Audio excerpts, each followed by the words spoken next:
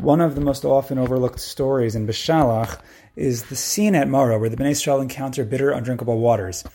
In response to the complaints of the nation, Hashem commands Moshe to cast a bitter tree into the bitter waters and miraculously sweeten the waters.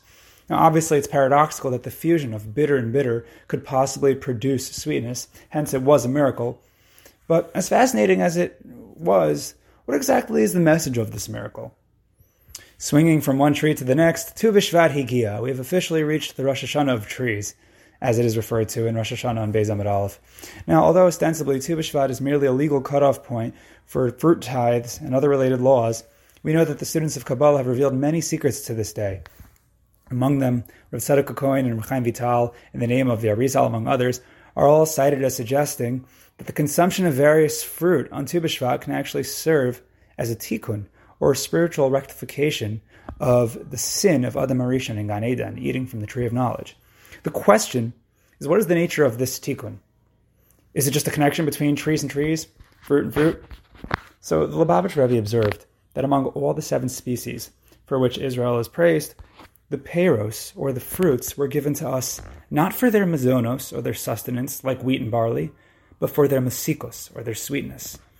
We might think of fruits as a simple luxury. On the one hand, they are natural and easily accessible, but on the other hand, they are extra, a natural dessert, Hashem's gift to man. Indeed, sweetness didn't have to exist. There could have just been the bare necessities.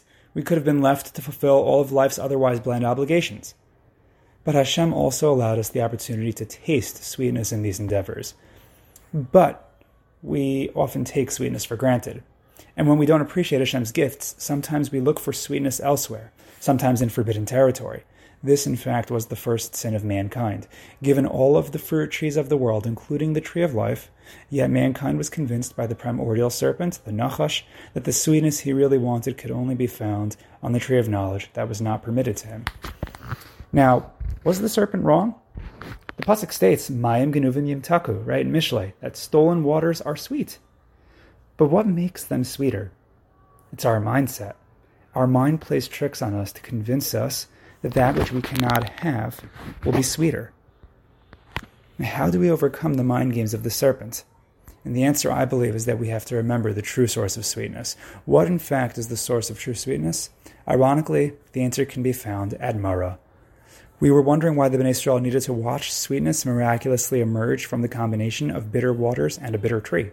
What was the message at Mussar? Simply put, it is that although we observe that sweetness derives somewhere from in the natural world, the truth is that sweetness derives from the goodwill of Hashem. It only exists because Hashem treated us to it.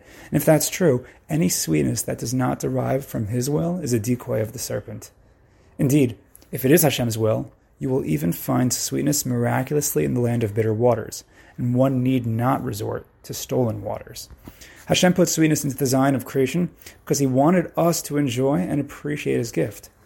He placed one tree off limits just so that we would be able to remember the source of the sweetness, that it was His goodwill and gift to us. And if we truly appreciate His will, then of course we will obey His will.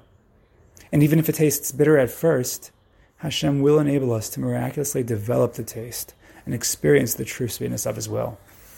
Maybe I'll be zocha to not only taste the sweetness of Hashem's world and His will, but ultimately the sweetness in its fullest form with the redemption and the geula, the coming of Mashiach, Meir B'Meinu.